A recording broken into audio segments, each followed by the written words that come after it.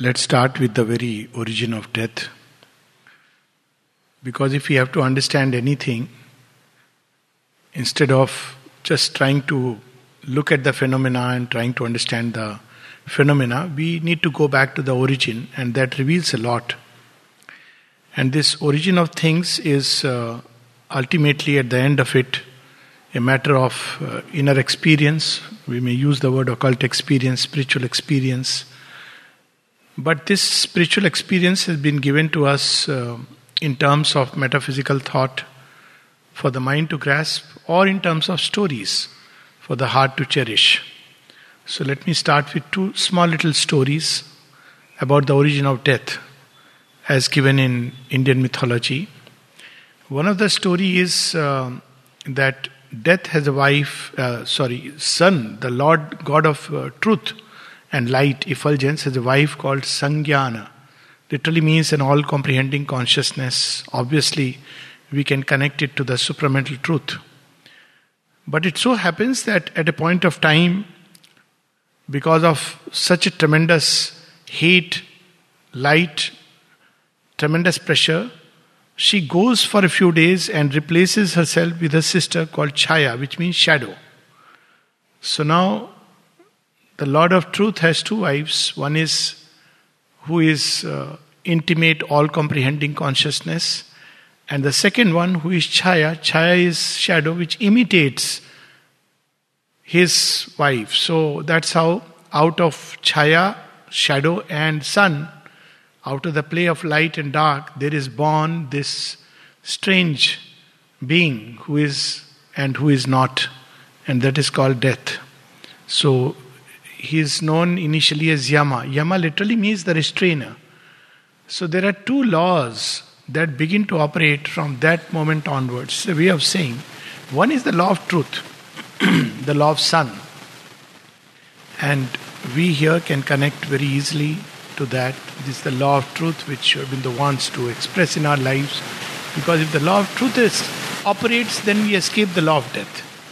The second is the law of death. And the law of death is to restrain. Yama literally means, Patanjali Yoga Sutras, Yama, Niyama.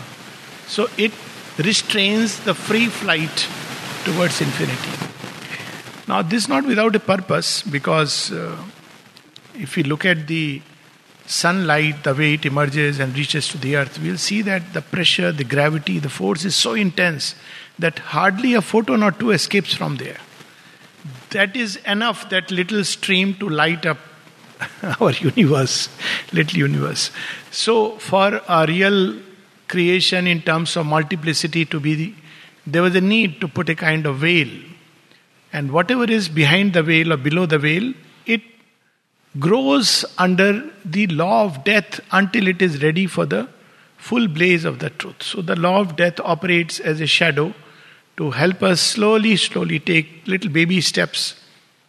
We are having this wonderful, everything teaches us, so whether to have the talk here or outside. And as you said, it's very hot outside, so we have the talk here. Now you see, this is the choice. Outside is beautiful, but it's very hot. This is also beautiful, but that is something amazing, So something similar happens in our life, that we have a two-stage progress. One, a long time when we are under the grip of death and darkness and ignorance, and then the law of death operates. So what is the law? It's a restrainer. It doesn't allow us to go beyond the point. That is how it operates. You take the law of karma, take any which way. Ultimately, it means you can't go beyond a point. You may be born with the greatest of aspirations. Every child, I believe, is born with something beautiful. We may call it an ideal, because in the mind it comes as an ideal of love, of beauty, of light, of freedom, of truth, of bliss, peace. This fellow says, no, I'll limit it. So it limits, and therefore beyond a point we cannot go. So there are two kinds of humanity. One which is content within that limit. It says, let's make the most of what yet we may spend until and to the dust we descend. Omar Khayyam's quoting him. Sans wine, sans singer, sans song, sans end. So this one kind of we human creatures who are content with the law of death, and within this framework they operate. and they want to make the most of what is possible within it. But there is another kind, the rebel in the true sense. They want to go beyond the frames. And I suppose everybody gathered here in some way wants to go beyond the frame. So limitless, not just abundance. There is a difference between the two. Limitless love, limitless knowledge, limitless truth without error, limitless bliss. We are meant for that. We are born for that. Limitless peace, not dependent on any external condition. So this is a dream we are born with. And at any given point of time, these two are acting simultaneously upon every human creature. And a time comes when we are more conscious of this or more conscious of that. When we are more conscious of that limitlessness towards which we want to go, then yoga begins. When we are not conscious of that, then it is a subconscious yoga going on. Now this conflict which is going on within us, on one side, the law of truth, Surya, pulling us. On the other side, the law of death, Yama, restraining us, rooting us, serves a purpose. Paradoxically, everything in this creation serves a purpose. On one side, it roots us from too premature a flight. If we take too premature a flight, it's like traditional yoga, where one of the great poets, mystic poets, saints, Kabir says that the pot is broken and the water has escaped. This is one kind of understanding about mystic truth, that pot is the body, the vessel, the mind, life. Let it break, the soul should escape. But there is another truth that no, the soul has not come to escape. It has come to change these very things. So now there are parts within us which respond to the law of truth, and the one part which is directly tuned is the soul, the psychic being. And because it is so tuned directly to the law of truth, it knows it. That's why in Savitri it is called Satyavan. It knows the truth. So it cannot die. You may burn it, you may bury it, it refuses to die. And it carries the dream imprints of the future, so the dream refuses to die. We come back in new bodies, new minds, new life, but the dream doesn't die. It carries forward wherever we have finished, like an essence kept inside. That's the whole purpose of rebirth. We come back with the dream, we go back with a still greater gusto. We die 1,000,000 times and we rise from the grave and the pyre 1,000,001 times. That's what life is about. And it applies in a mini way in one lifetime also. So many times we face different kinds of death. Haven't we seen a dream which collapses? Every youngster faces some kind of dream, whether it be dream of a career, job, relationship. Relationship is so common. So people come through and they go through a lot of pain. But pain is temporary, the dream is permanent. When they are going through the pain, sometimes they feel like life is not worth living. I am crestfallen. But what happens after some time? The dream bounces back. And if they have learned how to wait, the dream will return. Again there is a crash. Again it returns. The dream refuses to die. So, and all human life is ultimately not to give up, but to build eternity with transient things. That's what Sri Aurobindo beautifully says. To tune our steps in time to the rhythms of the eternal. This is what life is about. To mate the finite with the infinite. Meaning thereby not to escape into the infinite, but let infinity flow into the finite form. This is the whole secret of death. But death tries to delay, and it will only slowly, step by step. You apply an effort which looks like you will take 100-step leap, but halfway through, like the story of Daedalus and Icarus, it will make us fall. See, flying began then. Then Da Vinci and of course, the Wright brothers, and today we have entered in there. But yet humanity advances, so we should not forget that. So the great lesson of death is it teaches us to persevere, to be patient, to try the better way, the right way. So this is the secret of death, that it comes to, on one side, not delay. Delay, it looks like delay, but to take everything and everybody along. So mother gives a very nice little example. She says, supposing you are going, a family is going on the, on the road, is going somewhere. I don't know, people may have witnessed ancient, old time Indian families with 4 or 5 kids. So, the father is in front, the mother is holding a baby, And there are 4 or 5 here, there. Sometimes you don't know where is the child. So we are all, within us we carry multitudes. And a part of us is forging ahead. The soul within us. It has the original dream. So it is forging ahead. And haven't we noticed, is a very common observation, and the mother says, yes, it's so true, that when we are in a state of great aspiration, we think, we are right there at the doors, knocking, and now it's about to open, and we are so wonderful, and we just come out and we say, I had a beautiful meditation, so nice it is, and in the evening, the door seems to be closed forever as if. Isn't it common experience? When you are in a state of intense aspiration, you suddenly see somebody has spoiled sport, has clipped the wings or held us back, tied our legs and said, no, you be here. Because we have forgotten something. The whole idea of rebirth and the journey is that we have forgotten something. There is a baby out there within us crying for toys. And we didn't care about the baby. We were just, I want the divine. So, but the baby who wants toys says, I don't know about divine. I want that little toy. So what do? You can't go like that. You have to tell the baby, okay, give him a toy. He's not ready to fly the aircraft. You have to carry along, and the baby takes a toy. After some time it says, no, I want something better, something true. Then at one point he says, okay, now I understand, these are all toys, they will break. There is something more true, more lasting. So in us also, at any given point of time, these are the forces which are acting. One which wants the truth and truth alone and nothing but the truth. That's how we take oath in the place where there are liars, This is a little one from Sri Aurobindo when he was told about lawyers, Lawyers, those who fight a case on behalf of not truth but on your behalf. They're supposed to bring out the truth. And so Sri Aurobindo says, yes, in Punjab they all call them liars. That's how, you sometimes pronounce the word lawyer as liar. That's how. So he says liars. So, there is in us a part which is response to the truth, and that is in the beginning when you take the oath. I will speak whatever I speak in the name of the Gita or the Bible or the Quran or my God or whatever secular. I will speak the truth, and that's the end of the truth. After that, everything else that carries on is a lie in the name of that truth. So within us there is a part, but however small, which responds to truth. And the beauty of, the spiritual thought and the fact of experience of life. If we look across through centuries, not a little brief lifetime, look across through centuries, the truth is that though this part which opens to the truth may be a momentary thing, yet the eternal truth is that Satyameva Jayate Nanritam, Satyena Pantha Vitato Devyana.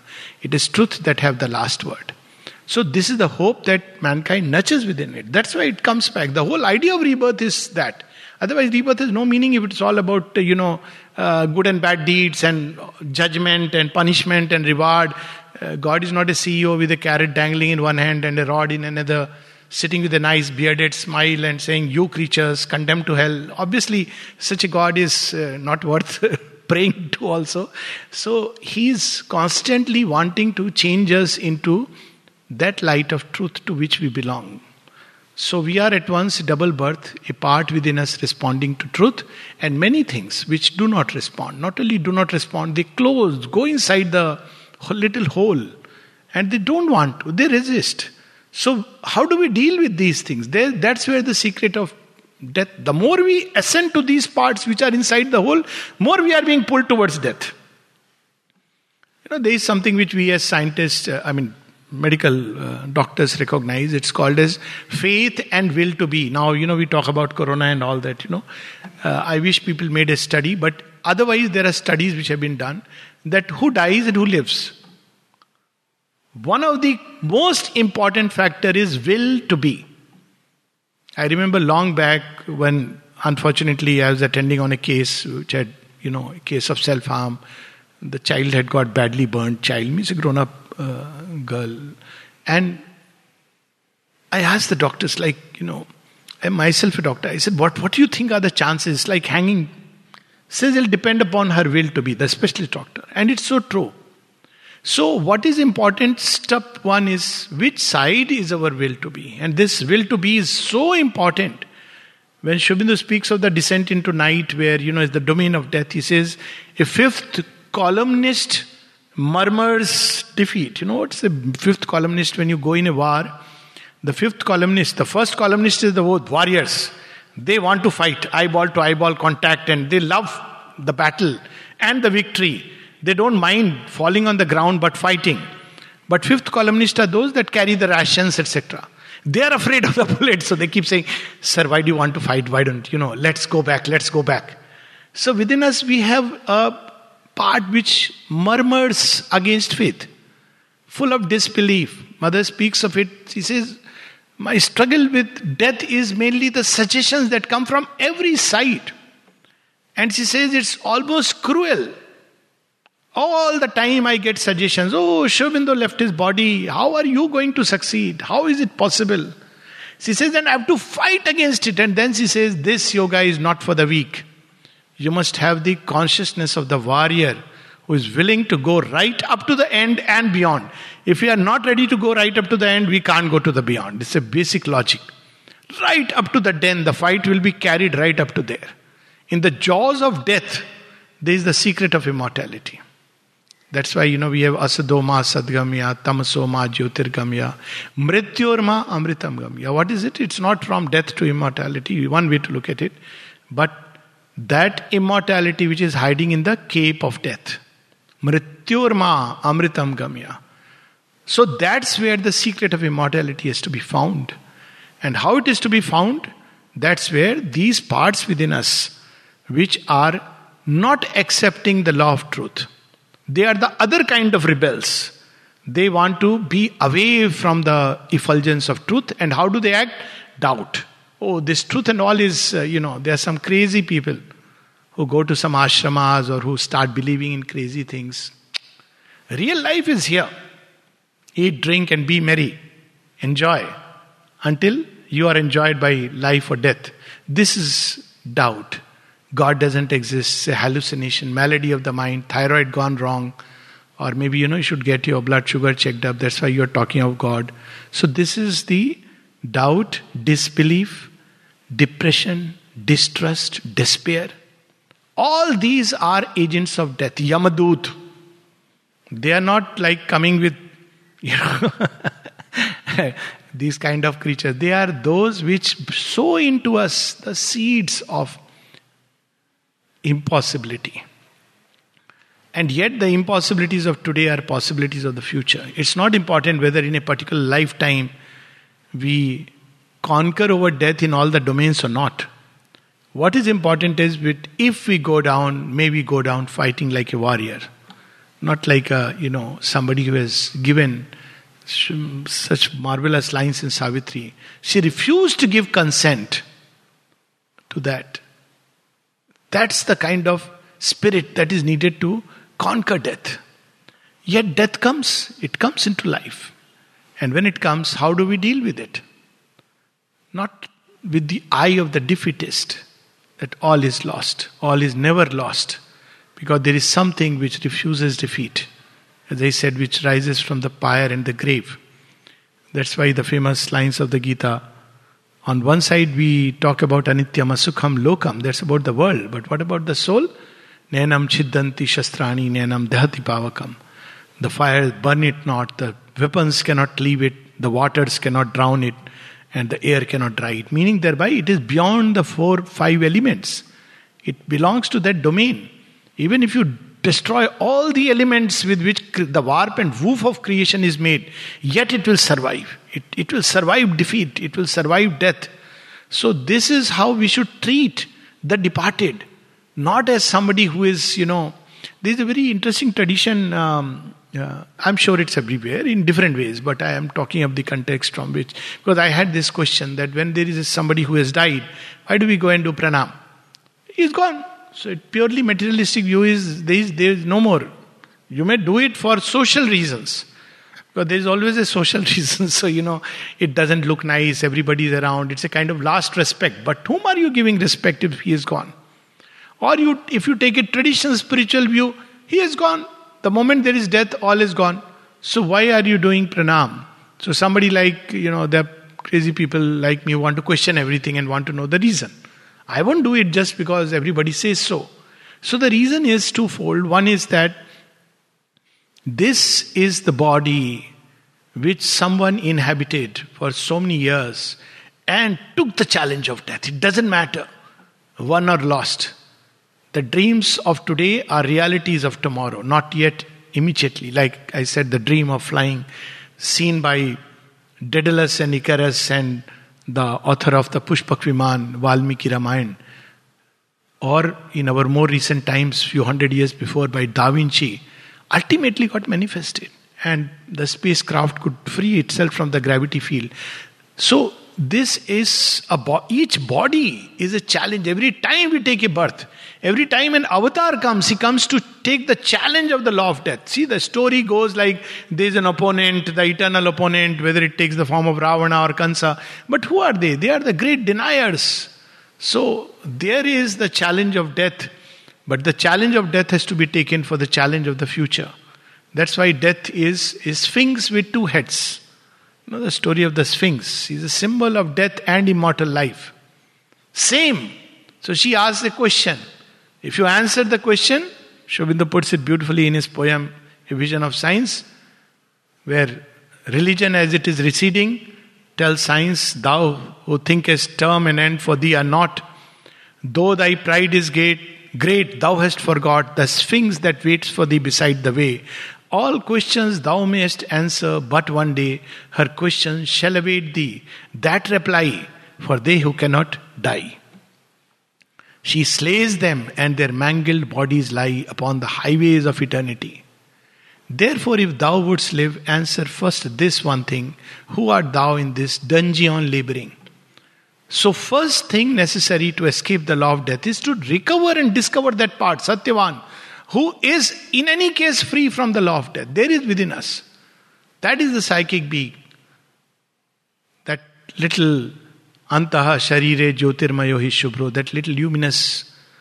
But since she knows the toil of mind and body and life, as a mother knows and shares her children's lives, she puts forth a small portion of herself, a being no bigger than the thumb of man, to face the pang and to forget the bliss. This in us is the Godhead, small and marred.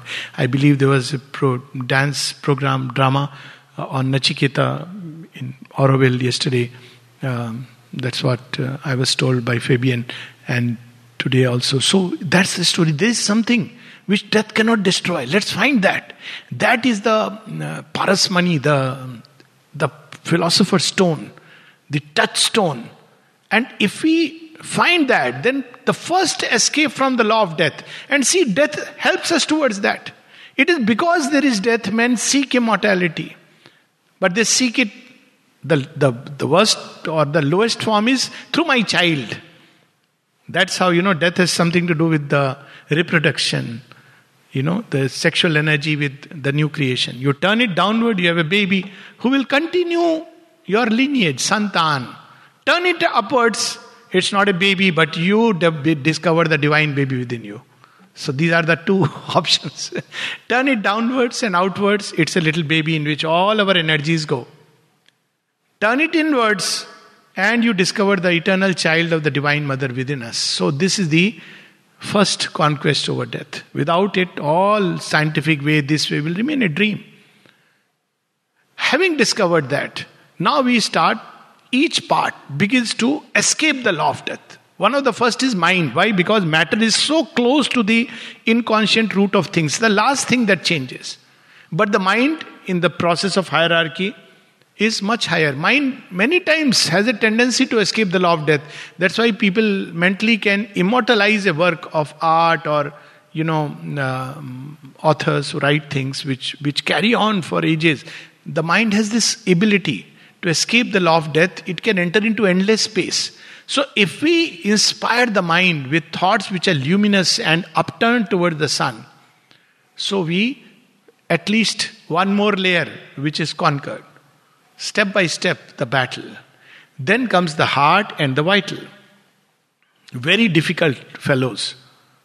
They know, they want immortality, but they also want all their life with fun and party and games and everything. So you have to play with them. They don't listen to the mind. discipline the vital, it will shut down. You allow it to come and bring into it that little chip. So let it not be love which is just normal, usual love. That Shelley's poem, I cannot give you what men call love. But the love which is an adoration. Let love turn into an adoration. It's seeking for a ideal state, perfect state. That's what happens with every love story. Starts like that. It crash lands, that's a different thing. Because Messiah's death is waiting. So the heart begins to get purified. When one wants the truth of the soul in the bodily life, in the emotional life, then heart begins to change. It is also one. Now one more creature on the side of sun. Then the lower impulses turn towards food, sexuality, normal job, ambition. Tell them there is something much greater, much higher, much more beautiful, more refined energy.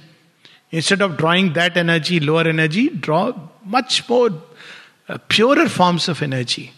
So slowly, this also fellow realizes that is so much better. I can remain energetic throughout the day.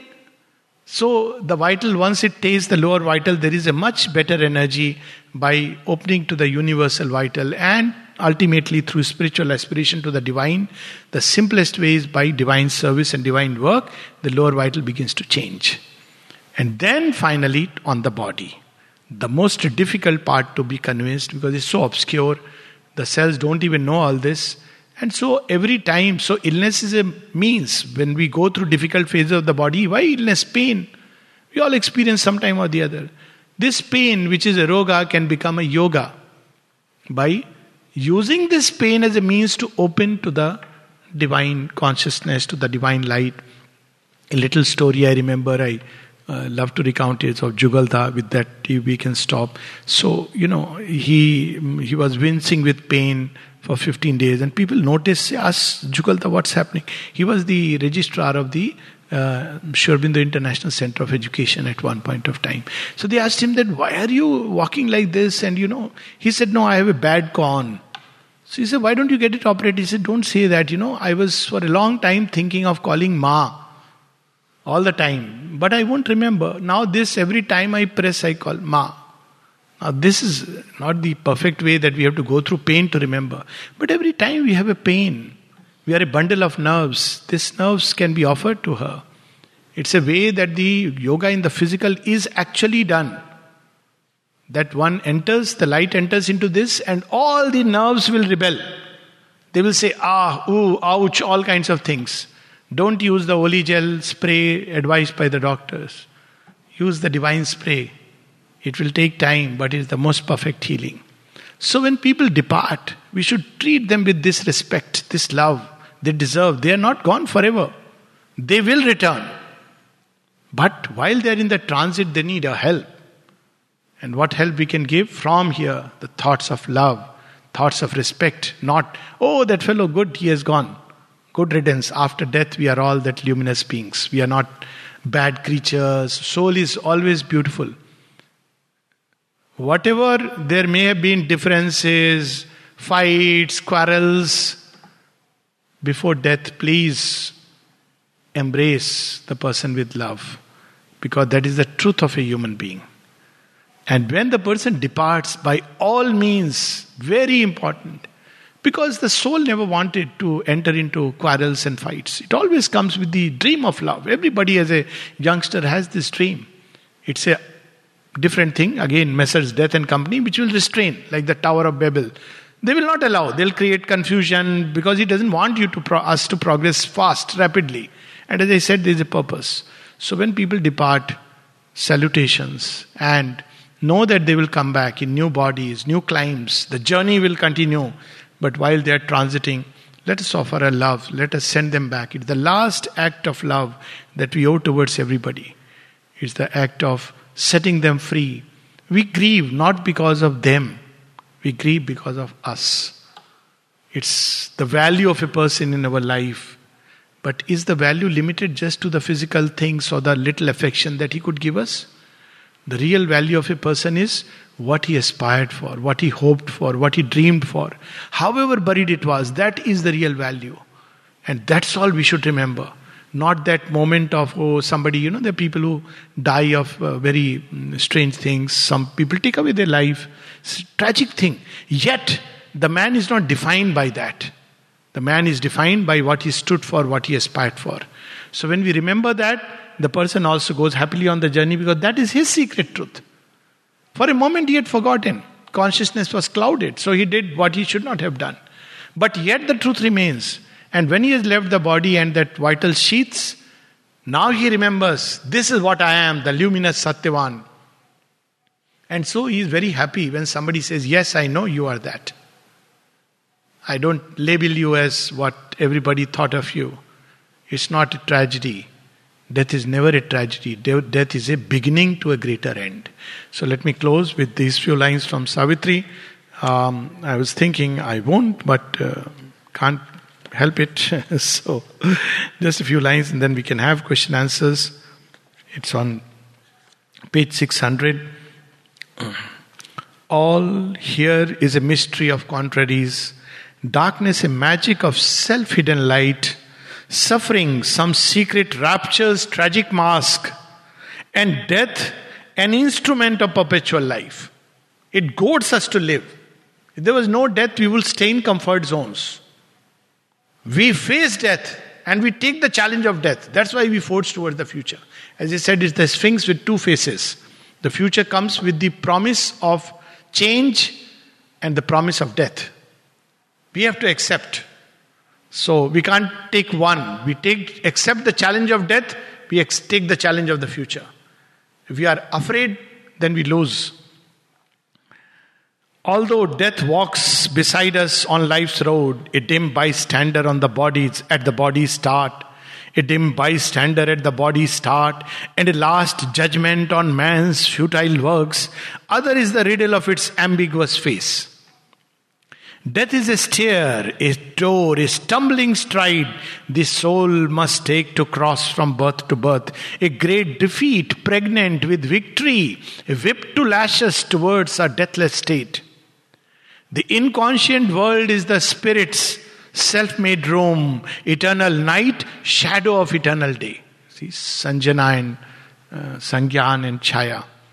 Night is not our beginning nor our end. She is the dark mother in whose womb we have hid. Safe from too swift waking to world pain, we came to her from a supernal light. By light we live, and to the light we go. This is what we must remember and give send-offs to people with this hope, with this fire in the heart. This is the fire in which we must burn the dead. That fire is for the body, but there is a much greater fire. And when they burn in that fire, we add our aspiration on their journey. They know that our life has not been in vain and not a failure. It's a great defeat, pregnant with victory. Thank you. I think we'll stop here and have questions. Yeah, that's much better. Hello, sir. I'm sorry, but if I have misunderstood any part, but I wanted to understand what is the association between death and karma. Okay. So karma is the association between death and karma. So karma, literally, if we go back to the origin, is an energy that we release into this world. Okay. So this energy is released originally. This energy that is given to man through which it is being released. We think we are doing karma, but we are like conduits through which energy passes, goes through the system and is released into the world. So what we add to it, either a force of propulsion or a force of distortion. These are the two things which are possible. Energy comes from nature and beyond nature. That's even commonly we can see. But we let it forward. All the time this is happening in this world. So when we are aligned to light and truth and to the original will, then we give it a propulsion. And when we give it a propulsion, we grow. And when we are not aligned, so we add to it our own deformation, our own little distortion. Say for example, that there is a work which we are meant to do by a Swadharma. Arjuna has to fight a battle because he is by Swadharma is Kshatriya. Now so is Karna. But what is the difference? Arjuna fights with the dharma, flow of dharma. He's not fighting because, I want to win and rule over and crush these fellows and, make sure they become slaves. But Karna is fighting for a different purpose. So we add either from our side our assent, consent to the workings of the will. Most of the time we are not aware, but the original, what's happening in the background. Or we add to it a distortion, we deflect it. So depending on that, in a lifetime, nature shows us by experience that you have deflected it. And that's called the consequences of karma. We thought that, I have cheated this and I have won, and then you win everything and you lose it. Right from your hands it escapes. Okay, so life, it's not about punishment. It teaches us that there is a deflection. So next time we do it a little better. Then a third time we do it a little better. Now, but how many times we'll do a little better in one lifetime? A lifetime is too short because the body is not yet able to progress continuously. So a time comes when the body says, you keep doing better and better, but I am poor fellow, I want to go into the dust. It's not able to take that load. So when, it's a paradox, mother puts it like this, that at 60 we learn how to live. I don't know how many are here in this age group. So, at 80 life begins. You have done all your mistakes. Now you know, no, this is how it should be. But the body says, sorry, too late, Too late for me. So what happens? Dust. Now, in next life, you begin your journey with the essence of that experience. So karma is a evolutionary mechanism. We could go on a road up to a point, learn up to a point through experience, consequence, action and consequence. And some of the consequence we have not yet learned, so we carry over for another life. That look here, body says, I can't take all these consequences anymore. You fellow. So we quit, not quit, but there is a state of dislocation, permanent dislocation, and we leave the body, but to come back from where we had left. Something unfinished. So through karma, we grow. So karma is an evolutionary mechanism inbuilt like a software within our soul. That's why we are never satisfied with any halfway homes. Have you ever heard about karma theory applied to animals? I mean, don't go into Jataka tales, which are a way of explaining. But you'll not hear. Nobody says that, tiger will be punished because it ate a deer. Tiger, it says law of being. But with human beings, the karma theory comes into existence. And it comes into existence because individuality, the law of choices and consequences. So because we are growing now at an individual level. Before that, there is a collective law of the species that operates. So if a species is misbehaving, nature will exterminate it. That's a different thing. So individual soul is on the journey, and it grows from the state of total darkness in which it is plunged to a state of complete effulgence of truth through the release of energy, till it reaches a point where everything in it is completely aligned to the original will. What is that original will? Eko ham bahushyami. Everything in us must become divine. And till that happens, in the mind one can realize it, soul can realize it, mind can realize it, heart can realize it, lower life parts take time but can realize it, the body longest. So the whole original will is that in nature, in creation, and that is why we refuse to give up. We want perfection. Ask even a person who is meeting with everything, still wants perfection. The cause for our unhappiness in life. We want perfection. But the thing is that we want perfection in others. This little change. Why doesn't the person care for me, love me, understand me perfectly? But the perfection has to be realized within me. That's the only thing. That's what the difference between yoga and, early life is. Same thing everybody is doing. So this perfection, the original replica of this perfection is above, in the law of truth. But we try to, do it, fashion it. So karma theory is basically the evolutionary mechanism. The body is destroyed, but the soul carries the imprints of essence of the experience and the unfinished curves of the future. Essence of experience, not the details. If somebody says, I remember, everybody first of all, past life remembers that he was a king or somebody. Nobody remembers that I was a notorious gangster and a criminal in, Spain or somewhere, I meant what was those ship people who used to go into the ship and steal, pirates. Pirates may be good guys at that point of time, whatever their ideology was, but nobody remembers these things. Everybody was somebody special. That's, imagination. You don't remember the details, not necessary. It's like childhood memories. What remains of the childhood memory? People go through an heartbreak at the age of 16, 17. Nowadays it is at 10, 9, 11, whatever. Things have advanced. Even at 5, I heard somebody, it because evolution. But that time it appears life has collapsed. What happens at 45, 50, 60 when you have a child that age? And the child says, Papa, Mama, I'm going through a heartbreak. What do you say? Oh, my child, world has collapsed. You say, Arey, you will go through it and grow through it. Why? Because essence has remained. That love doesn't die. That's the essence. You would have forgotten. The same person you meet later on, you won't blame that you rejected me and you did this. Because you have outgrown. So essence is carried through the law of karma in the soul. And that is what is put forth as a seed for the future. And the unfinished curves. Unfinished curves in this example would be, in a lifetime you couldn't realize the dream of perfect love. So in next life will be, okay, fine, better understanding, better growth.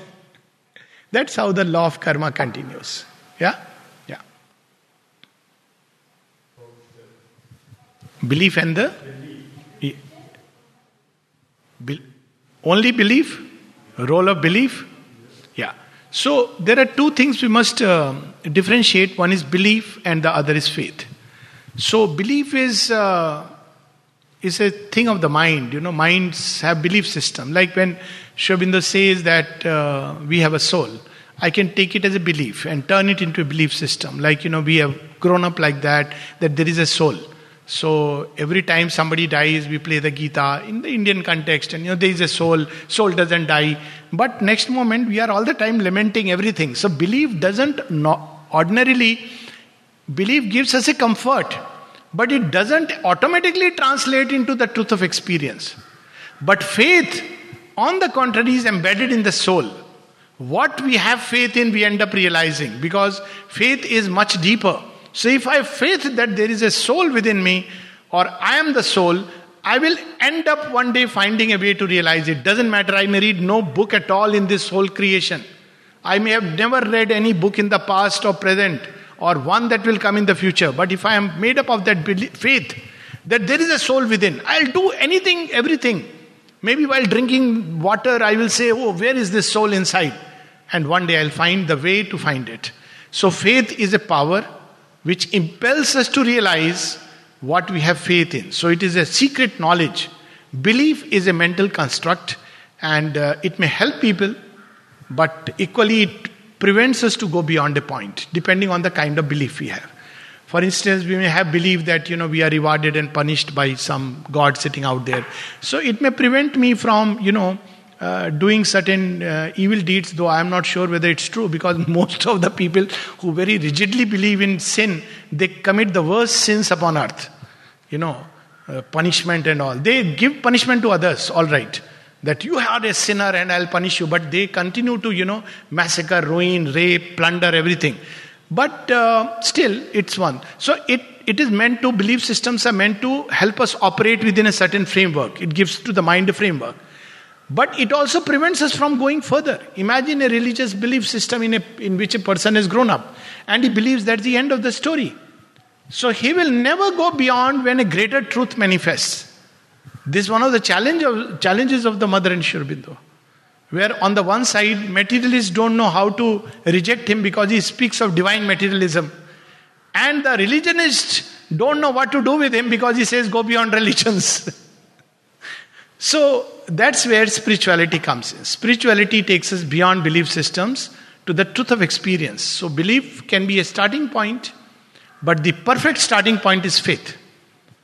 And this is the starting point. It should translate into experience, and that requires practice. So all yoga is to translate faith into a living experience, so that I don't just believe there is a soul inside me, but I become one with that soul, so that I can say, like what Swami Ramtirth said when somebody asked him after a lecture, so Swamiji, you mean that there is a soul within your body? He says, no, I'm not saying that. He said, but you just said such a big lecture. He said, you got me wrong. I am a soul and I have a body. It's not that I have a soul. I am a soul and I have a body. It changes the perspective. And it's not a perspective change, but a fact of experience, that when we know that we have a soul, not by mental knowledge, which belief system provides, but by living fact of experience, then we are freed from the sting of death. It cannot ever touch us. That's the perfect way to freedom from death, because you know it doesn't exist. I don't die. Whether I live or die, I am. So this is the difference between belief and faith. Yeah. Alok, would you mind to give some words about your personal experience about fear? Because even though we may relate from our psychic being, death is very associated to fear, and we may pretend, okay, I am absolutely not fearing about death, but still there is some very... Could you share something which could be more personal? Fear of death. So, fear, like everything else, can be experienced at different levels, and we have to address it at each level. So, as you rightly said that intellectually the mind may understand. We may convince the rational mind, and it is rational not to believe in death. Actually, rationally you can convince it, as the Gita starts with that if death is the end of everything, why are you worried? Logical. If it is not the end of everything, why are you worried? That's how it starts, no? Telling Arjuna that, if everything ends with death, what's the big deal? One day you will die, everybody has died, that means end of everything, so what there to think about it? But if there is something in us, as people who have gone beyond say, then why worry? So this is how the intellectual mind has to be explained. And not by a belief system, but by logical, it's a logical conclusion. That if something survives in whatever way, information, consciousness, energy, doesn't matter, then what is there to worry about death? It's only something happening to a part. Let's start with the very origin of death. Because if we have to understand anything, instead of just trying to look at the phenomena and trying to understand the phenomena, we need to go back to the origin, and that reveals a lot. And this origin of things is ultimately, at the end of it, a matter of inner experience. We may use the word occult experience, spiritual experience.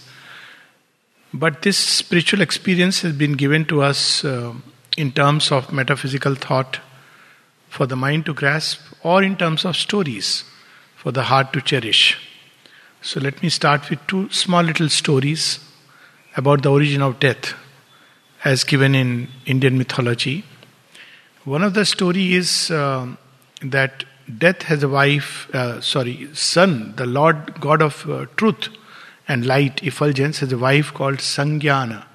Literally means an all-comprehending consciousness. Obviously, we can connect it to the supramental truth.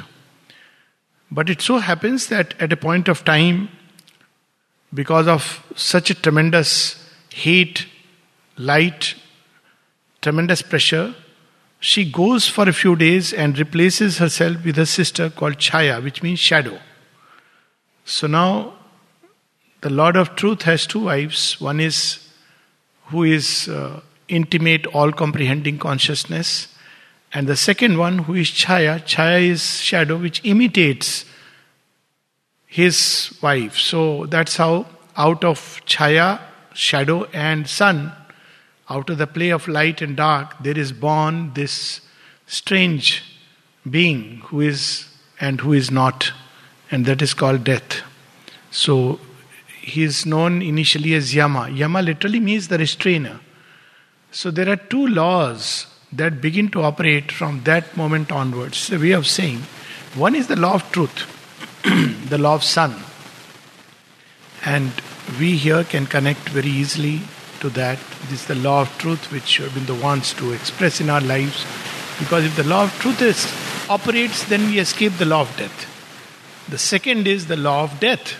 And the law of death is to restrain. Yama literally means, Patanjali Yoga Sutras, Yama, Niyama. So it restrains the free flight towards infinity.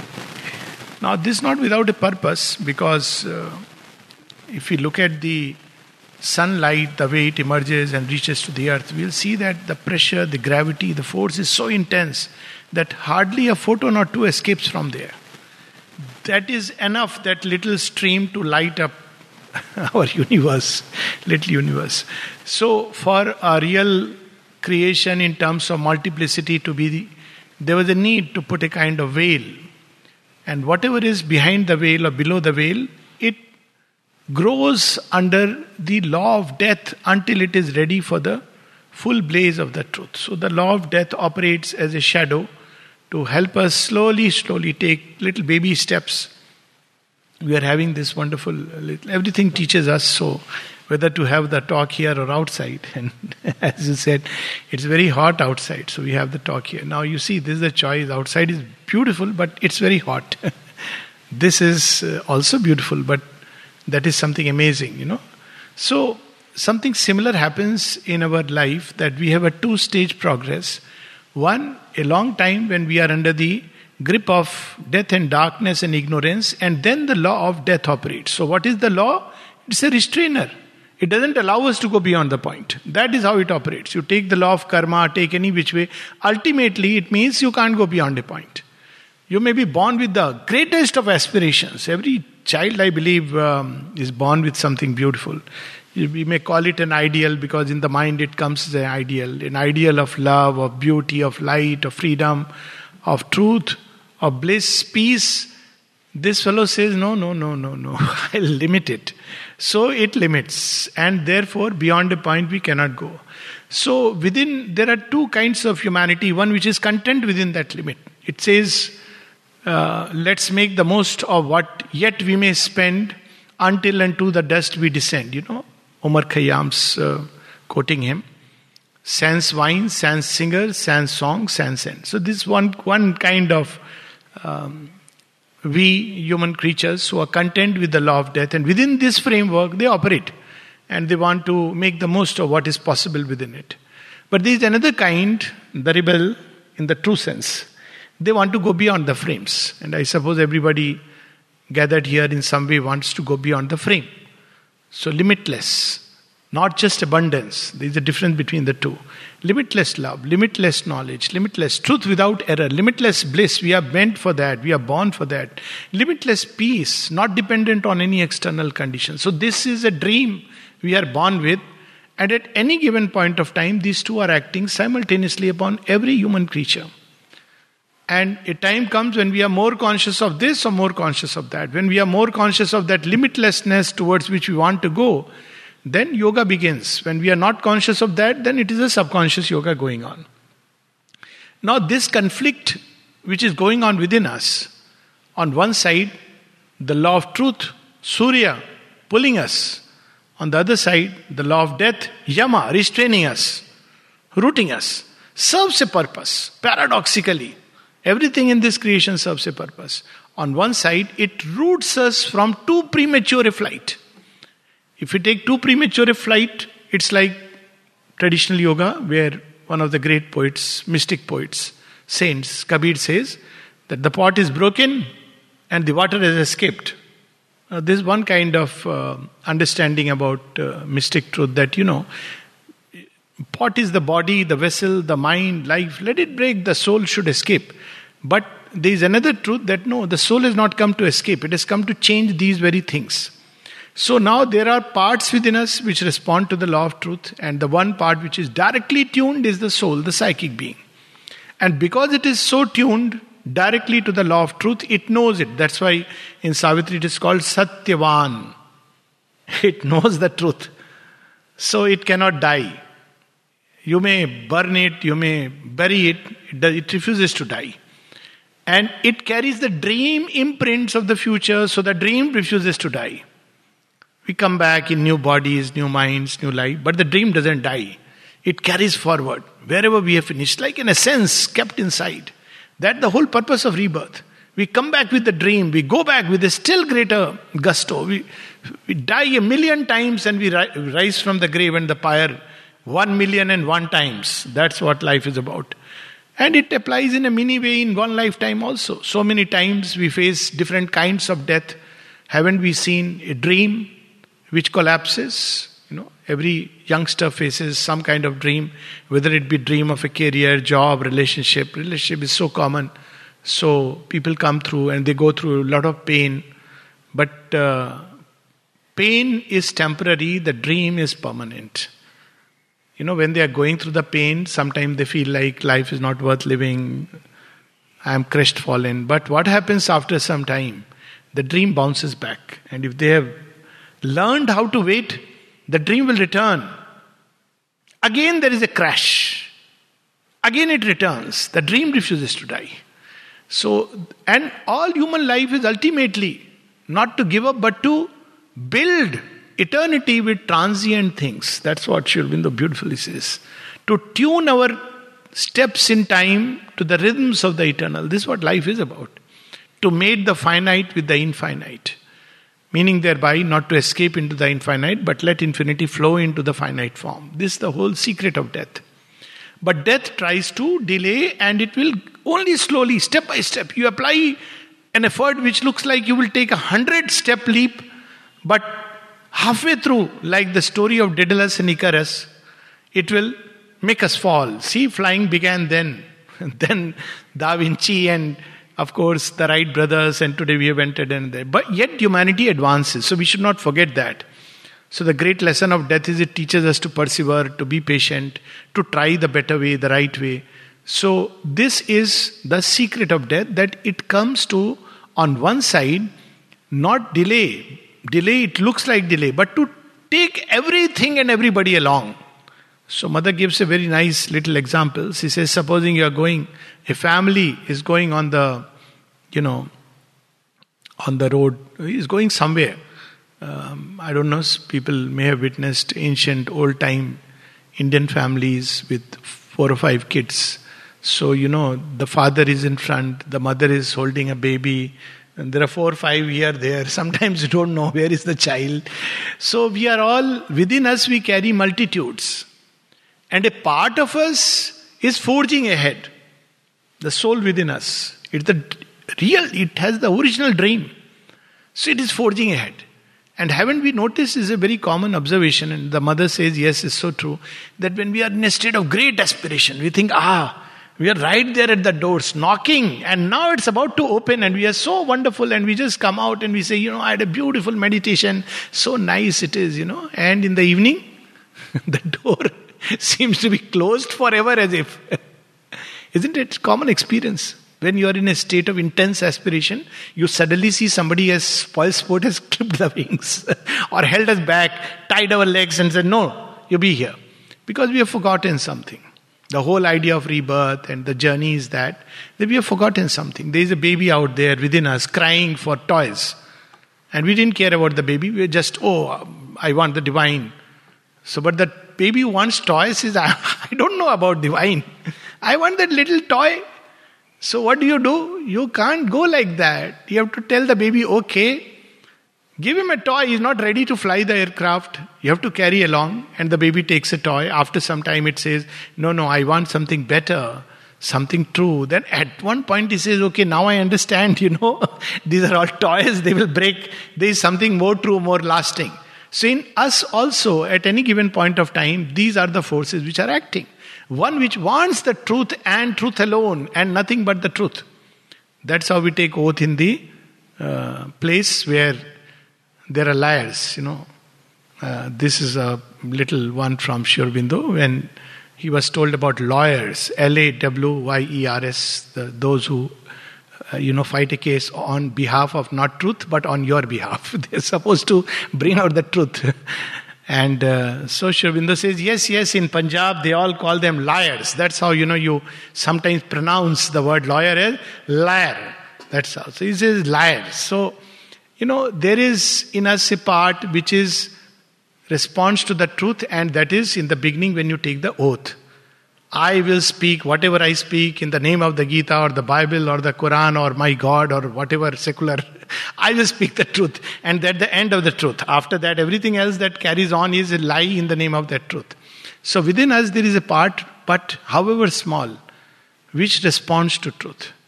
And the beauty of, the spiritual thought and the fact of experience of life.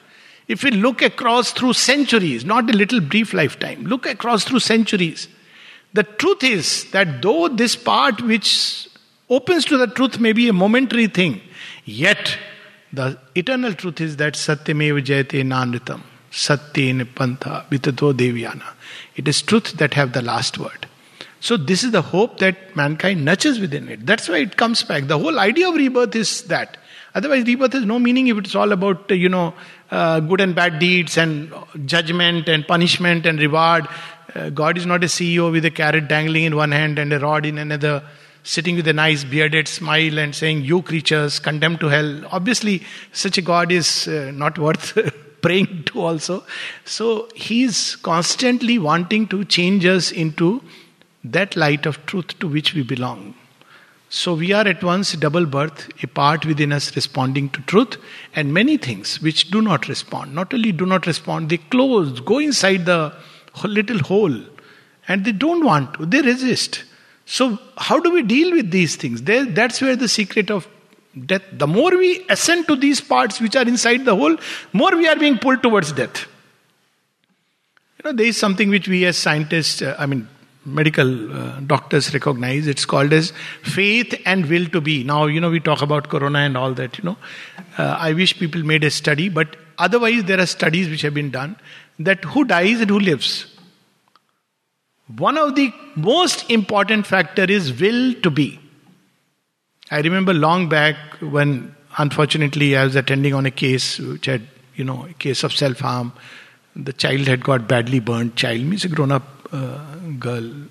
And I asked the doctors, I'm myself a doctor. I said, what do you think are the chances? Like hanging. Says it'll depend upon her will to be, the specialist doctor. And it's so true. So what is important, step one is, which side is our will to be? And this will to be is so important. When Sri Aurobindo speaks of the descent into night, where, is the domain of death, he says, a fifth columnist murmurs defeat. What's the fifth columnist when you go in a war? The fifth columnist, the first columnist is the warriors. They want to fight, eyeball to eyeball contact, and they love the battle and the victory. They don't mind falling on the ground but fighting. But fifth columnist are those that carry the rations, etc. They are afraid of the bullet, so they keep saying, "Sir, why do you want to fight? Why don't, let's go back. So within us we have a part which murmurs against faith, full of disbelief. Mother speaks of it. She says, my struggle with death is mainly the suggestions that come from every side. And she says it's almost cruel. All the time I get suggestions. Oh, Sri Aurobindo left his body. How are you going to succeed? How is it possible? She says, and I have to fight against it. And then she says, this yoga is not for the weak. You must have the consciousness of the warrior who is willing to go right up to the end and beyond. If we are not ready to go right up to the end, we can't go to the beyond. It's a basic logic. Right up to the den, the fight will be carried right up to there. In the jaws of death, there is the secret of immortality.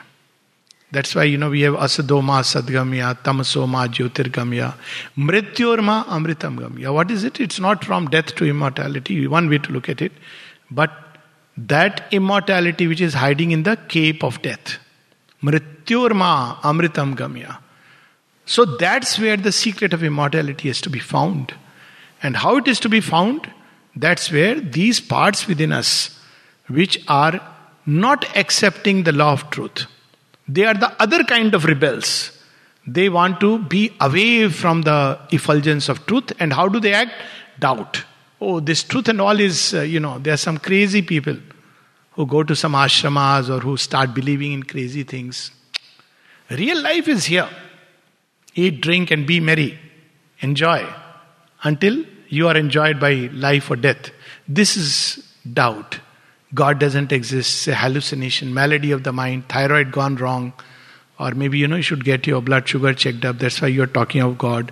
So this is the doubt, disbelief, depression, distrust, despair. All these are agents of death. Yamadut. They are not like coming with, these kind of creatures. They are those which sow into us the seeds of impossibility. And yet the impossibilities of today are possibilities of the future. It's not important whether in a particular lifetime we conquer over death in all the domains or not. What is important is if we go down, may we go down fighting like a warrior. Not like somebody who has given such marvelous lines in Savitri. She refused to give consent to that. That's the kind of spirit that is needed to conquer death. Yet death comes. It comes into life. And when it comes, how do we deal with it? Not with the eye of the defeatist, that all is lost, all is never lost, because there is something which refuses defeat, as I said, which rises from the pyre and the grave. That's why the famous lines of the Gita, on one side we talk about anityam asukham lokam, that's about the world, but what about the soul? Nenam chiddanti shastrani nenam dahati pavakam. The fire burn it not, the weapons cannot leave it, the waters cannot drown it, and the air cannot dry it. Meaning thereby it is beyond the 4-5 elements. It belongs to that domain. Even if you destroy all the elements with which the warp and woof of creation is made, yet it will survive. It will survive defeat. It will survive death. So this is how we should treat the departed. Not as somebody who is, there's a very interesting tradition. I'm sure it's everywhere in different ways, but I am talking of the context from which, because I had this question that when there is somebody who has died, why do we go and do pranam? He's gone. So a purely materialistic view is there is no more. You may do it for social reasons, because there is always a social reason. So it doesn't look nice, everybody is around, it's a kind of last respect. But whom are you giving respect if he is gone? Or if you take a traditional spiritual view, he is gone. The moment there is death, all is gone. So why are you doing pranam? So somebody like, there are crazy people like me who want to question everything and want to know the reason. I won't do it just because everybody says so. So the reason is twofold. One is that this is the body which someone inhabited for so many years and took the challenge of death. It doesn't matter, won or lost. The dreams of today are realities of tomorrow, not yet immediately. Like I said, the dream of flying, seen by Daedalus and Icarus and the author of the Pushpak Viman, Valmiki Ramayana, or in our more recent times, few hundred years before, by Da Vinci, ultimately got manifested. And the spacecraft could free itself from the gravity field. So this is each body is a challenge. Every time we take a birth, every time an avatar comes, he comes to take the challenge of the law of death. See, the story goes like there is an opponent, the eternal opponent, whether it takes the form of Ravana or Kansa. But who are they? They are the great deniers. So there is the challenge of death. But the challenge of death has to be taken for the challenge of the future. That's why death is a sphinx with two heads. The story of the Sphinx is a symbol of death and immortal life. Same. So she asks a question. If you answer the question, Sri Aurobindo puts it beautifully in his poem, A Vision of Science, where religion as it is receding tells science, thou who thinkest term and end for thee are not. Though thy pride is great, thou hast forgot the Sphinx that waits for thee beside the way. All questions thou mayest answer, but one day her questions shall await thee. That reply for they who cannot die. She slays them, and their mangled bodies lie upon the highways of eternity. Therefore, if thou wouldst live, answer first this one thing: who art thou in this dungeon laboring? So, first thing necessary to escape the law of death is to recover and discover that part, Satyavan, who is in any case free from the law of death. There is within us. That is the psychic being. That little antaha sharire jyotirmayo hi shubhro, that little luminous. But since he knows the toil of mind and body and life, as a mother knows and shares her children's lives, she puts forth a small portion of herself, a being no bigger than the thumb of man, to face the pang and to forget the bliss. This in us is the Godhead, small and marred. I believe there was a dance program, drama on Nachiketa in Auroville yesterday. That's what I was told by Fabian, and today also. So that's the story. There is something which death cannot destroy. Let's find that. That is the parasmani, the philosopher's stone, the touchstone.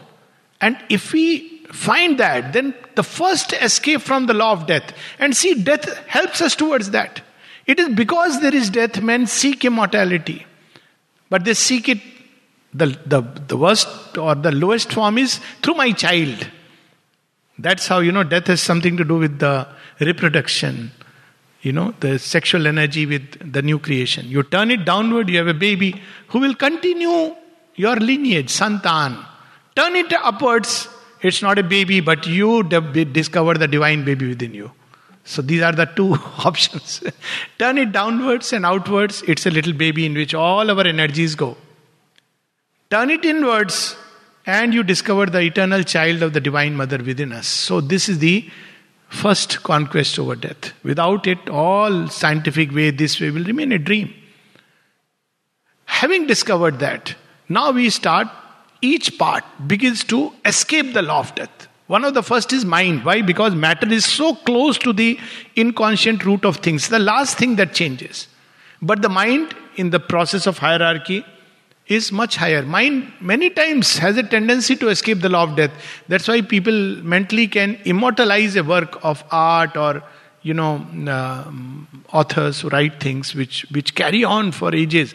The mind has this ability to escape the law of death. It can enter into endless space. So if we inspire the mind with thoughts which are luminous and upturned toward the sun, so we at least one more layer which is conquered. Step by step, the battle. Then comes the heart and the vital. Very difficult fellows. They know they want immortality, but they also want all their life with fun and party and games and everything. So you have to play with them. They don't listen to the mind. Discipline the vital. It will shut down. You allow it to come and bring into it that little chip. So let it not be love which is just normal, usual love. That Shelley's poem, I cannot give you what men call love. But the love which is an adoration. Let love turn into an adoration. It's seeking for a ideal state, perfect state. That's what happens with every love story. Starts like that. It crash lands, that's a different thing. Because Messer's death is waiting. So the heart begins to get purified. When one wants the truth of the soul in the bodily life, in the emotional life, then heart begins to change. It is also one. Now one more creature on the side of sun. Then the lower impulses turn towards food, sexuality, normal job, ambition. Tell them there is something much greater, much higher, much more beautiful, more refined energy. Instead of drawing that energy, lower energy, draw much more purer forms of energy. So slowly, this also fellow realizes that is so much better. I can remain energetic throughout the day. So the vital, once it tastes the lower vital, there is a much better energy by opening to the universal vital, and ultimately through spiritual aspiration to the divine. The simplest way is by divine service and divine work, the lower vital begins to change. And then finally on the body. The most difficult part to be convinced, because it's so obscure, the cells don't even know all this. And so every time, so illness is a means. When we go through difficult phases of the body, why illness? Pain. We all experience some time or the other. This pain, which is a roga, can become a yoga by using this pain as a means to open to the divine consciousness, to the divine light. A little story I remember, I love to recount it, of Jugaltha. With that we can stop. So, he was wincing with pain for 15 days, and people noticed, asked Jugaltha, what's happening? He was the registrar of the Sri Aurobindo International Center of Education at one point of time. So they asked him that, why are you walking like this? And he said, no, I have a bad corn. So he said, why don't you get it operated? He said, don't say that. I was for a long time thinking of calling Ma all the time, but I won't remember. Now this, every time I press, I call Ma. Now this is not the perfect way that we have to go through pain to remember. But every time we have a pain, we are a bundle of nerves. These nerves can be offered to her. It's a way that the yoga in the physical is actually done. That one enters, the light enters into this, and all the nerves will rebel. They will say, ah, ooh, ouch, all kinds of things. Don't use the holy gel spray advised by the doctors. Use the divine spray. It will take time, but it is the most perfect healing. So when people depart, we should treat them with this respect, this love they deserve. They are not gone forever. They will return. But while they are in the transit, they need our help. And what help we can give? From here, the thoughts of love, thoughts of respect. Not, oh, that fellow good, he has gone. Good riddance. After death, we are all that luminous beings. We are not bad creatures. Soul is always beautiful. Whatever there may have been differences, fights, quarrels, before death, please embrace the person with love. Because that is the truth of a human being. And when the person departs, by all means, very important. Because the soul never wanted to enter into quarrels and fights. It always comes with the dream of love. Everybody as a youngster has this dream. It's a different thing. Again, Messrs. Death and Company, which will restrain, like the Tower of Babel. They will not allow. They'll create confusion because he doesn't want you to us to progress fast, rapidly. And as I said, there is a purpose. So when people depart, salutations, and know that they will come back in new bodies, new climes. The journey will continue. But while they are transiting, let us offer a love. Let us send them back. It's the last act of love that we owe towards everybody. It's the act of setting them free. We grieve not because of them. We grieve because of us. It's the value of a person in our life. But is the value limited just to the physical things or the little affection that he could give us? The real value of a person is what he aspired for, what he hoped for, what he dreamed for. However buried it was, that is the real value. And that's all we should remember. Not that moment of, somebody, there are people who die of very strange things. Some people take away their life. It's a tragic thing. Yet, the man is not defined by that. The man is defined by what he stood for, what he aspired for. So when we remember that, the person also goes happily on the journey because that is his secret truth. For a moment he had forgotten. Consciousness was clouded. So he did what he should not have done. But yet the truth remains. And when he has left the body and that vital sheaths, now he remembers, this is what I am, the luminous Satyavan. And so he is very happy when somebody says, yes, I know you are that. I don't label you as what everybody thought of you. It's not a tragedy. Death is never a tragedy. Death is a beginning to a greater end. So let me close with these few lines from Savitri. I was thinking I won't, but can't help it. So just a few lines and then we can have question answers. It's on page 600. All here is a mystery of contraries. Darkness a magic of self-hidden light. Suffering some secret rapture's tragic mask. And death an instrument of perpetual life. It goads us to live. If there was no death, we will stay in comfort zones. We face death and we take the challenge of death. That's why we forge towards the future. As I said, it's the Sphinx with two faces. The future comes with the promise of change and the promise of death. We have to accept. So we can't take one. We accept the challenge of death, we take the challenge of the future. If we are afraid, then we lose. Although death walks beside us on life's road, a dim bystander at the body's start, a dim bystander at the body's start, and a last judgment on man's futile works, other is the riddle of its ambiguous face. Death is a stair, a door, a stumbling stride the soul must take to cross from birth to birth. A great defeat pregnant with victory, a whip to lash us towards a deathless state. The inconscient world is the spirit's self-made room, eternal night, shadow of eternal day. See, Sanjana and Sangyan and Chaya. Night is not our beginning nor our end. She is the dark mother in whose womb we have hid. Safe from too swift waking to world pain, we came to her from a supernal light. By light we live, and to the light we go. This is what we must remember and give send-offs to people with this hope with this fire in the heart. This is the fire in which we must burn the dead. That fire is for the body, but there is a much greater fire. And when they burn in that fire, we add our aspiration on their journey. They know that our life has not been in vain and not a failure. It's a great defeat, pregnant with victory. Thank you. I think we'll stop here and have questions. Yeah, that's much better. Hello, sir.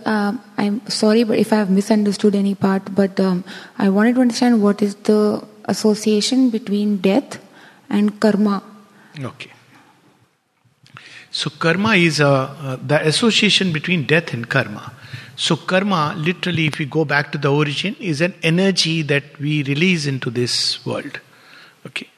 So this energy is released originally, this energy that is given to man through which it is being released. We think we are doing karma, but we are like conduits through which energy passes, goes through the system and is released into the world.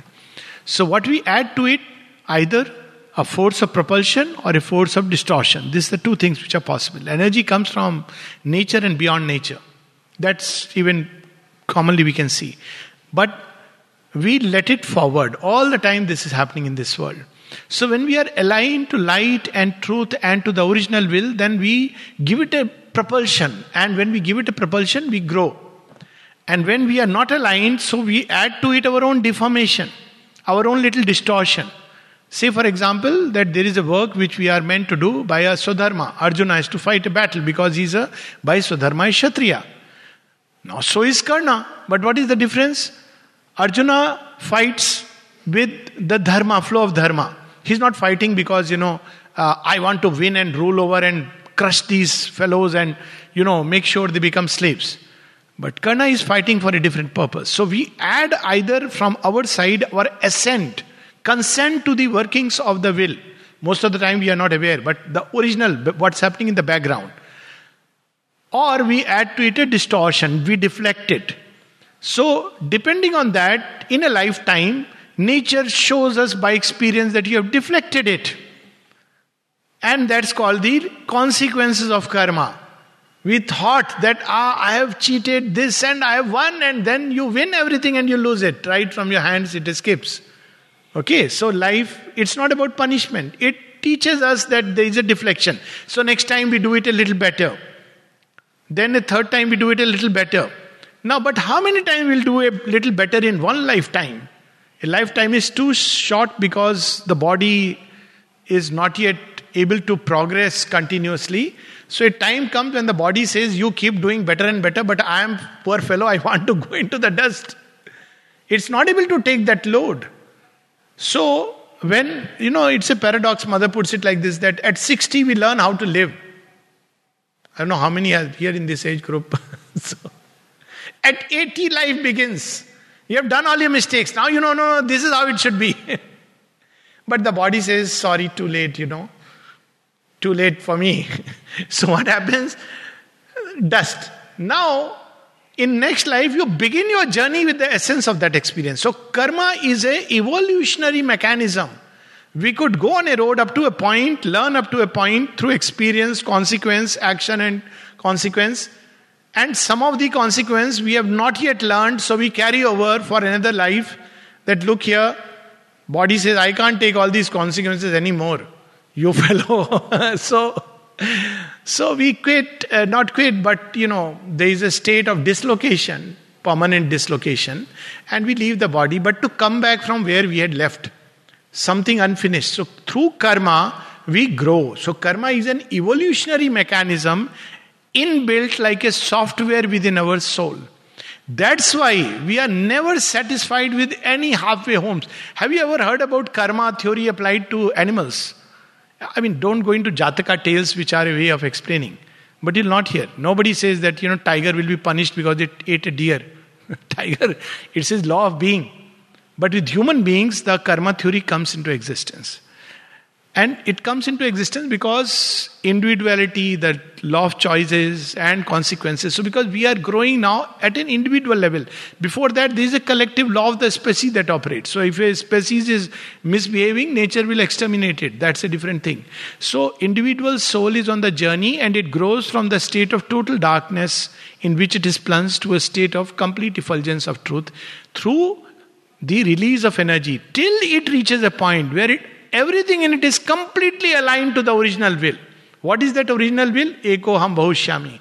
Everything in us must become divine. And till that happens, in the mind one can realize it, soul can realize it, mind can realize it, heart can realize it, lower life parts take time but can realize it, the body longest.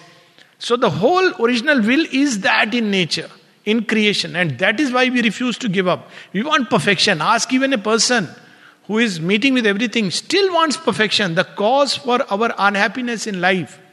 We want perfection. But the thing is that we want perfection in others. This little change. Why doesn't the person care for me, love me, understand me perfectly? But the perfection has to be realized within me. That's the only thing. That's what the difference between yoga and, early life is. Same thing everybody is doing.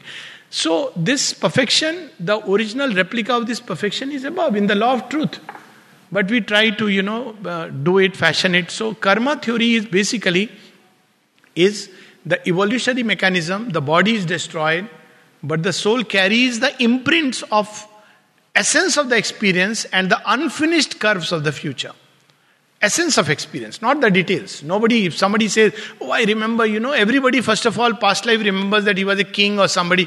Nobody remembers that I was a notorious gangster and a criminal in, Spain or somewhere, I meant what was those ship people who used to go into the ship and steal, pirates. Pirates may be good guys at that point of time, whatever their ideology was, but nobody remembers these things. Everybody was somebody special. That's, imagination. You don't remember the details, not necessary. It's like childhood memories. What remains of the childhood memory? People go through a heartbreak at the age of 16, 17. Nowadays it is at 10, 9, 11, whatever. Things have advanced. Even at 5, I heard somebody, because evolution. But that time it appears life has collapsed. What happens at 45, 50, 60, when you have a child that age, and the child says, Papa, Mama, I'm going through a heartbreak. What do you say? Oh, my child, world has collapsed. You say, Arey, you will go through it and grow through it. Why? Because essence has remained. That love doesn't die. That's the essence. You would have forgotten. The same person you meet later on, you won't blame that you rejected me and you did this. Because you have outgrown. So essence is carried through the law of karma in the soul. And that is what is put forth as a seed for the future. And the unfinished curves. Unfinished curves in this example would be, in a lifetime you couldn't realize the dream of perfect love. So in next life will be, okay, fine, better understanding, better growth. That's how the law of karma continues. Yeah? Yeah. Belief and the? Only belief? Role of belief? Yeah. So there are two things we must differentiate. One is belief and the other is faith. So belief is a thing of the mind. Minds have belief system. Like when Sri Aurobindo says that we have a soul, I can take it as a belief and turn it into a belief system. Like, we have grown up like that there is a soul. So every time somebody dies, we play the Gita in the Indian context, and there is a soul doesn't die. But next moment, we are all the time lamenting everything. So belief doesn't, ordinarily, belief gives us a comfort, but it doesn't automatically translate into the truth of experience. But faith, on the contrary, is embedded in the soul. What we have faith in, we end up realizing, because faith is much deeper. So if I have faith that there is a soul within me, or I am the soul, I will end up one day finding a way to realize it. Doesn't matter, I may read no book at all in this whole creation. I may have never read any book in the past or present, or one that will come in the future. But if I am made up of that faith, that there is a soul within, I'll do anything, everything. Maybe while drinking water, I will say, oh, where is this soul inside? And one day I'll find the way to find it. So faith is a power which impels us to realize what we have faith in. So it is a secret knowledge. Belief is a mental construct, and it may help people, but equally it prevents us to go beyond a point, depending on the kind of belief we have. For instance, we may have belief that we are rewarded and punished by some God sitting out there. So it may prevent me from doing certain evil deeds, though I am not sure whether it's true, because most of the people who very rigidly believe in sin, they commit the worst sins upon earth. Punishment and all. They give punishment to others, all right. That you are a sinner and I'll punish you. But they continue to, massacre, ruin, rape, plunder, everything. But still, it's one. So it is meant to, belief systems are meant to help us operate within a certain framework. It gives to the mind a framework. But it also prevents us from going further. Imagine a religious belief system in which a person has grown up and he believes that's the end of the story. So he will never go beyond when a greater truth manifests. This is one of the challenges of the Mother and Sri Aurobindo. Where on the one side, materialists don't know how to reject him because he speaks of divine materialism. And the religionists don't know what to do with him because he says go beyond religions. So that's where spirituality comes in. Spirituality takes us beyond belief systems to the truth of experience. So belief can be a starting point, but the perfect starting point is faith.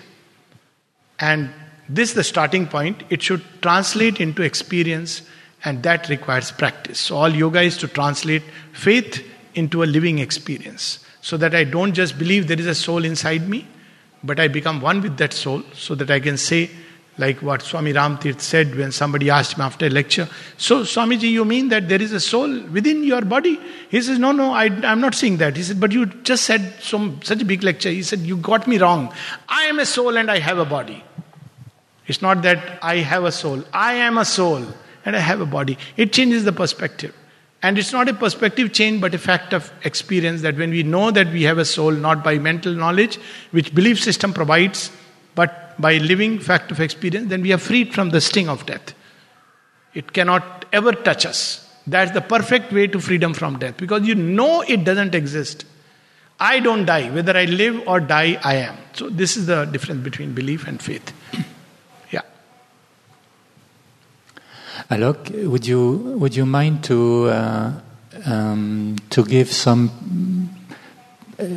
words about your personal experience about fear? Because even though we may relate from our psychic being, death is very associated to fear, and we may pretend, okay, I am absolutely not fearing about death, but still there is some very... Could you share something which could be more personal? Fear of death. So, fear, like everything else, can be experienced at different levels, and we have to address it at each level. So, as you rightly said that intellectually the mind may understand. We may convince the rational mind, and it is rational not to believe in death. Actually, rationally you can convince it, as the Gita starts with that if death is the end of everything, why are you worried? Logical. If it is not the end of everything, why are you worried? That's how it starts, no? Telling Arjuna that, if everything ends with death, what's the big deal? One day you will die, everybody has died, that means end of everything, so what there to think about it? But if there is something in us, as people who have gone beyond say, then why worry? So this is how the intellectual mind has to be explained. And not by a belief system, but by logical, it's a logical conclusion. That if something survives in whatever way, information, consciousness, energy, doesn't matter, then what is there to worry about death? It's only something happening to a part of us. The body dies, I don't die. You can also convince the rational mind through certain experiences which have come. Like, Dr. Modi's wonderful research, then, there are some out of body experiences, near-death experiences. There was a video of Anita Murjani. So all these are good ways to make the intellectual mind understand that, look, we don't really die. Or something in us survives death. So this is one part. But intellectual understanding doesn't automatically translate into the heart. The emotions are attached. Oh, my life is not yet, over. So how to train the emotions So emotion, that's a process. Now, intellectual mind is relatively easier. Emotions, that's a process. Because emotional natures or emotional being is attached to things of a very transient nature. It is never learned to attach to the eternal. Now, when I say attached to the eternal, there are two ways of understanding it. Love the eternal and not all these creatures in forms and name. That's the traditional way. But love the eternal in everybody. Imagine that, you love the eternal, the immortal element, the soul in your partner, in the people around you, in those who are in contact with us, whom we call as a family member. Then this love, and it's a training. That means their surface natures, the rubbings of the ego. It's not that we look. Which means that we will love in the way that if somebody gets angry, I'm giving an example. So you understand it's not the person, it's a momentary anger which has taken over. We don't cast a judgment. So when we live like that, our emotional life, then a time comes when we are ready to enter into the eternal, because the emotions don't bind us to anything which is of a transient nature. The same thing happens with the vital, low vital. When it is attached to temporary aims, living by the law of desire, then it's a tremendous pain. I mean, I've seen people at the moment of death who are thinking about their children, grandchildren. One person was so worried that when I die, my children will fight with each other. I said, why? He said, over the property. I said, let them fight, you go in peace. Can you, by your trouble, so that's why he had written a will, but not revealed. Because if I tell them now, they will start killing each other. Imagine. So again, the life of man, our life should be led in a way. A life lived well is a life which frees itself from the sting of death. And what it means is not to live for the temporary and the transient gains, but to live for the eternal. All our actions should tend towards that. That's why service of the divine is such a simple way to free ourselves from the sting of death. He will take care. We don't, worry about. And again, at the body, there is a fear even in the nervous system, in the very nerves, and the Upanishad describes it. What is that pain of death? There is a whole subtle nervous system behind this visible nervous system, corresponding to it, which attaches us to the body, the soul to the body. It's a whole machinery and engineering. Now, if we have learned during life to separate ourselves, to detach ourselves from the phenomenal appearances, then when the time comes, we say, okay, I'm ready. Because we always knew how to unlock. There are places where you have those fire extinguishers. I'm sure everywhere people have. And I often ask, how many people know how to use it? Everybody will fumble. When there is a fire, it's no time to learn to unloose it. You will fumble.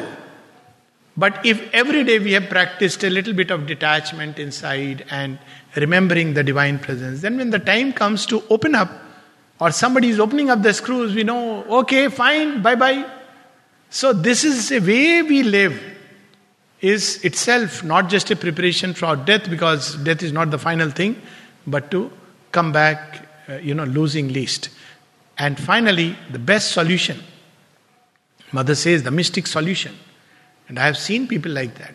Mystic solution is what? Very simple.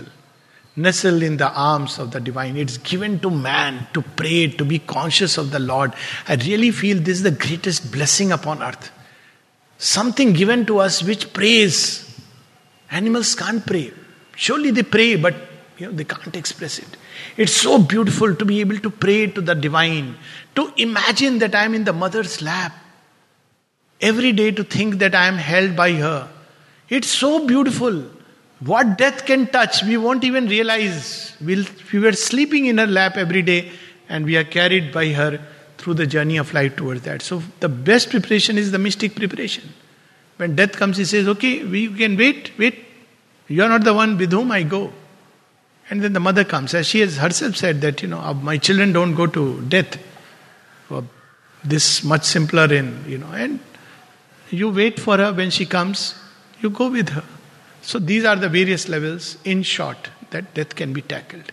But it has to start from beginning. It can't be last minute. Sri Aurobindo was asked that it is written in the Gita that at the end of the moment of death, if you remember God, you will get moksha, liberation. He says, well, but you have to remember the other shloka that precedes it. They are two together. So what is the other one? Says, therefore, O Arjuna, remember me at all times and fight. So if one has never remembered the divine throughout life, then at the end point, okay, when I die, there is a system operating within that I can think of God. If we have not, then at the end point also we'll think of only those whom we have been attached to. So to be attached to the divine, to love the divine through everything is the simplest way. And it's such a beautiful thing. Human ego is big preventive, stands the barrier. What divine? I. So death comes as a reminder, the sphinx that waits for us beside the way. Who is this I? I'm a great doctor, don't you know it? Trained in, oh, is it? Come, I slay you. You know, I'm a very acknowledged person, so much name and fame. I don't care, many have gone before you. But the day we are able to say in the face of death, I am mother's child, the same sphinx will change, and we'll see behind the mask of terror, the mask of the luminous smile of the beloved. Yeah. So many experiences I've had of this kind. People in ashram context, even outside, but much more in ashram context, who have departed so beautifully. I remember one particular person, he had malignancy, 75. And I was told to, I'd just come and I was told to, go and see him because, he may be having bit psychological disturbance. But he had no psychological disturbance. When I asked him, what's your problem? He said, I have a little bit of eating difficulty. He was watching nice news, 15 more days to live, all ascites and all. So I said, this is cool. First I thought that he is probably, going into denial because of training, all that you have. But this man was very interesting. Just after maybe week, 2 weeks or whatever, he landed up in the nursing home. So in the evening I asked him, everybody came to see him, his wife and others. So I asked him, people are hanging outside, so you tell me whom would you like to be near? He said, no one. I said, are you sure? He said, yes. I said, what about your wife? He said, no, I just want to be with the mother. From evening 6 o'clock, he sat bolt straight. He didn't take his meal, but sat. At 1:30, suddenly the nurse, night, feels something that let me go and see him. And at that point of time, his head rolls to one side. I have seen such deaths. You won't have even heard his name. I have also forgotten. So there are people like that whose names are not written in the annals of spiritual beings, but they are deeply spiritual. So there are deaths like that. I'm sure in Auroville context you would have seen how beautifully people go without fear. But the condition is no attachment. Or to put it other way, attach with the divine in everybody. I find it more better than attachment. Attach with the divine in everyone. So that's so beautiful. I've seen that. I've seen a dog depart like that. Literally. Very fond of me, and it become a kind of dog of everybody in that ashram area, and would go around, sit below the balcony, as if when I would do pranam, he's sitting looking up as if he's having mother's darshan. I would wonder probably he's actually seeing. And then one day none of us could realize he was probably paralyzed or something. And then last bit before he became completely unconscious was he was not able to move his body. We had called a vet. Ultimately the vet took him. But the last moment that I remember was the moment I went near, he made all the effort to lift his head and looked at me with such love and tenderness. And I just went near and I just prayed to her because I knew there is nothing much can be done, but looked at him with great fondness. Then he dropped. And of course, vet came, everything, but he had actually left the body in the ashram atmosphere. This is my own feeling. So there are beautiful, even animals know how to die well. I saw him in the dream, moving around the ashram. Yeah. Actually, quite a few. He reminded me of Dyuman Bhai's experience. Somebody, he called... Dyuman Bhai, he was one of the trustees in the ashram, and he was, it seems, given the boon of Iksha Mrityu. He could choose his own time for departure. But one of the experiences that, on 17th August he was admitted in nursing home for 2 days. He was admitted for something. And on 19th August he departed. 19th August morning, when someone came to meet him, he told him that in the evening at 7 you do go to the Samadhi. Now this person was departing around 8 o'clock or something. He didn't know why he is saying like that, insisting. And then he did go to the Samadhi, and while he was there, Diwan Bhai had left the body around 7:20 or something like that. And the best part was, on 19th August he left the body, and when they went, because he used to keep all the ashram accounts and all, till 19th he had written. 17th he is admitted, but what a preparedness for death. That one knows that, any time I can go, any day I can go, and one is ready every day to depart. Something very beautiful that I heard about that. Number of such things, but this was exceptional. Yeah. I was reminded of a little incident, another of Mani Behan. She has departed now. So she was telling me that at 15, a young girl, she had joined the Golkund in ashram, and she was working under Monadi. So one day at around 5 o'clock, for the usual group, she started running to the group, and Monadi stopped her and said, "Why you are going? Have you finished the work?" He said, "Mother, Monadi, I have finished everything. Just a little bit is there. I'll come and do it tomorrow."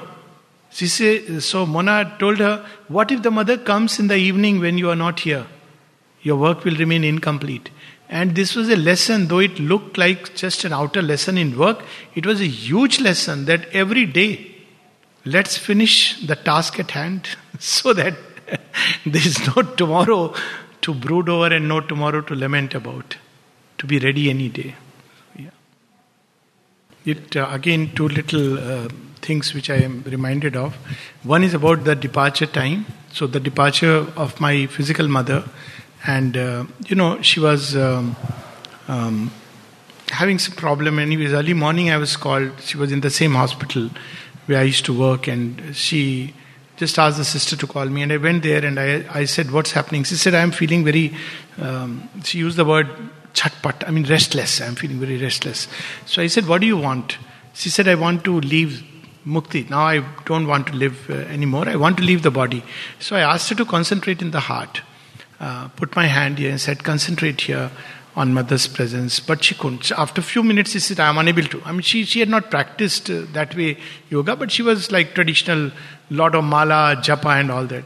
So then I put my hand over her head and I said, "Okay, you concentrate here. You think the mother is here and pull yourself there." And within minutes she was gone. It's very fascinating story. And another with regard to this dream, Chomdi, she has grown up in the ashram from the age of I think 3, and wonderful lady. She would, very close, like a mom almost. And every Sunday we would have dinner together. So after she left her body, then one day I suddenly see her after some time. I see that the same dinner assembly we used to meet, and Chomdi is there. So I asked her, I'm looking at her quizzically, and with a characteristic smile she comes near me and says, "You think I'm dead?" and smiles. I don't know what to respond, because it's very not a good thing to say, "Yes, I think you are dead." And then she gives me a cherry. And I taste the cherry and I say, "This is amazing. This is so tasty. Where do you get it from?" And she just smiles, and the whole thing vanished. Next day, look at the beauty of it.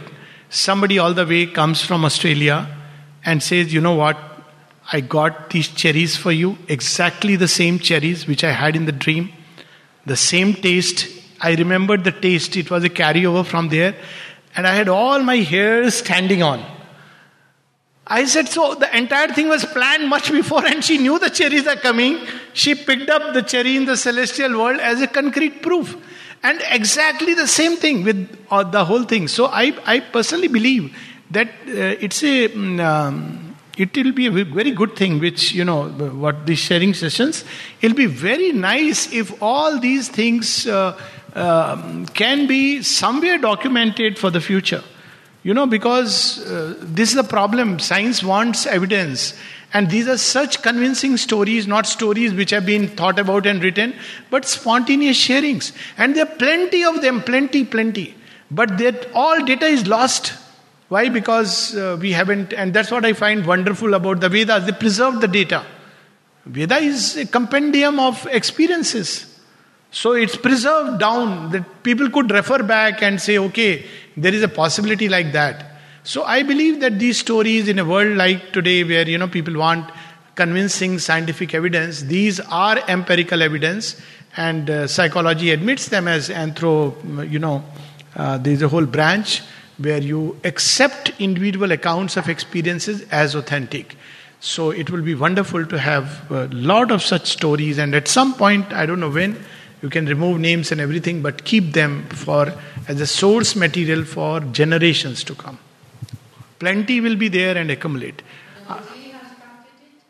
You see, at one point I thought about it. I'll tell you, when I joined the ashram, because I saw 6-7 deaths of this kind, and it was so fascinating. But I got into many other things. But this idea I have been telling a lot of people. I have my own set of experiences which I wrote in the book Death, Dying, Beyond. But to make it needs a group to really dedicate to this. Like an odd story here, an odd story somewhere. That's how it will accumulate. It won't be, And it should be spontaneous, like sharing. If you start now, 10 years down the line, you'll have a Veda of, immortality and death and immortality. Share by stories. And they are authentic and genuine. I mean, they are facts of experiences. So you tell people that no, everything finishes after death. Now here is an account of the grandmother actually coming and, sharing with you. I have a number of experiences like that. And it's so wonderful. Why not? After all, that's how learning grows. Yeah. So that's why one of the things that Mother has actually advised, and it's there even in a story of one of the ashram sadhaks, that when a person departs, don't be in a hurry to disturb the room. It's like some people, okay, now he has departed. So there is a time between life and departure. So, departure is not a moment. It's a transition through days, which is recognized in all places. So during that place, it's advisable not to disturb the surroundings, because very often something gets drawn into that atmosphere and takes rest during the journey. So it's not, sometimes even for a year, for beings who are developed, because something in them comes drawn, especially if there is a beautiful atmosphere. So comes there, stays there and goes back. So this is how it's a very important point to, remember. After departure, not to disturb the room in which the person was staying for some time. After some time, you will feel it that now it's gone and one can make new things. Yes. So that's the beauty of these stories, that they are not just about death and afterlife, but they open doors to a new understanding. As you said, the outer mind is not aware. But something is aware which shows up in certain hints, suggestions, a dream here. So that's something very beautiful. It breaks the standard format in which we live. So it's very beautiful. Yeah. Okay, so shall we? Yeah. Thank you, Alok, and thank you, Sushit, for recording, and Joel for audio, and thank you for all of you for your participation. Thank you. Thank you. Okay.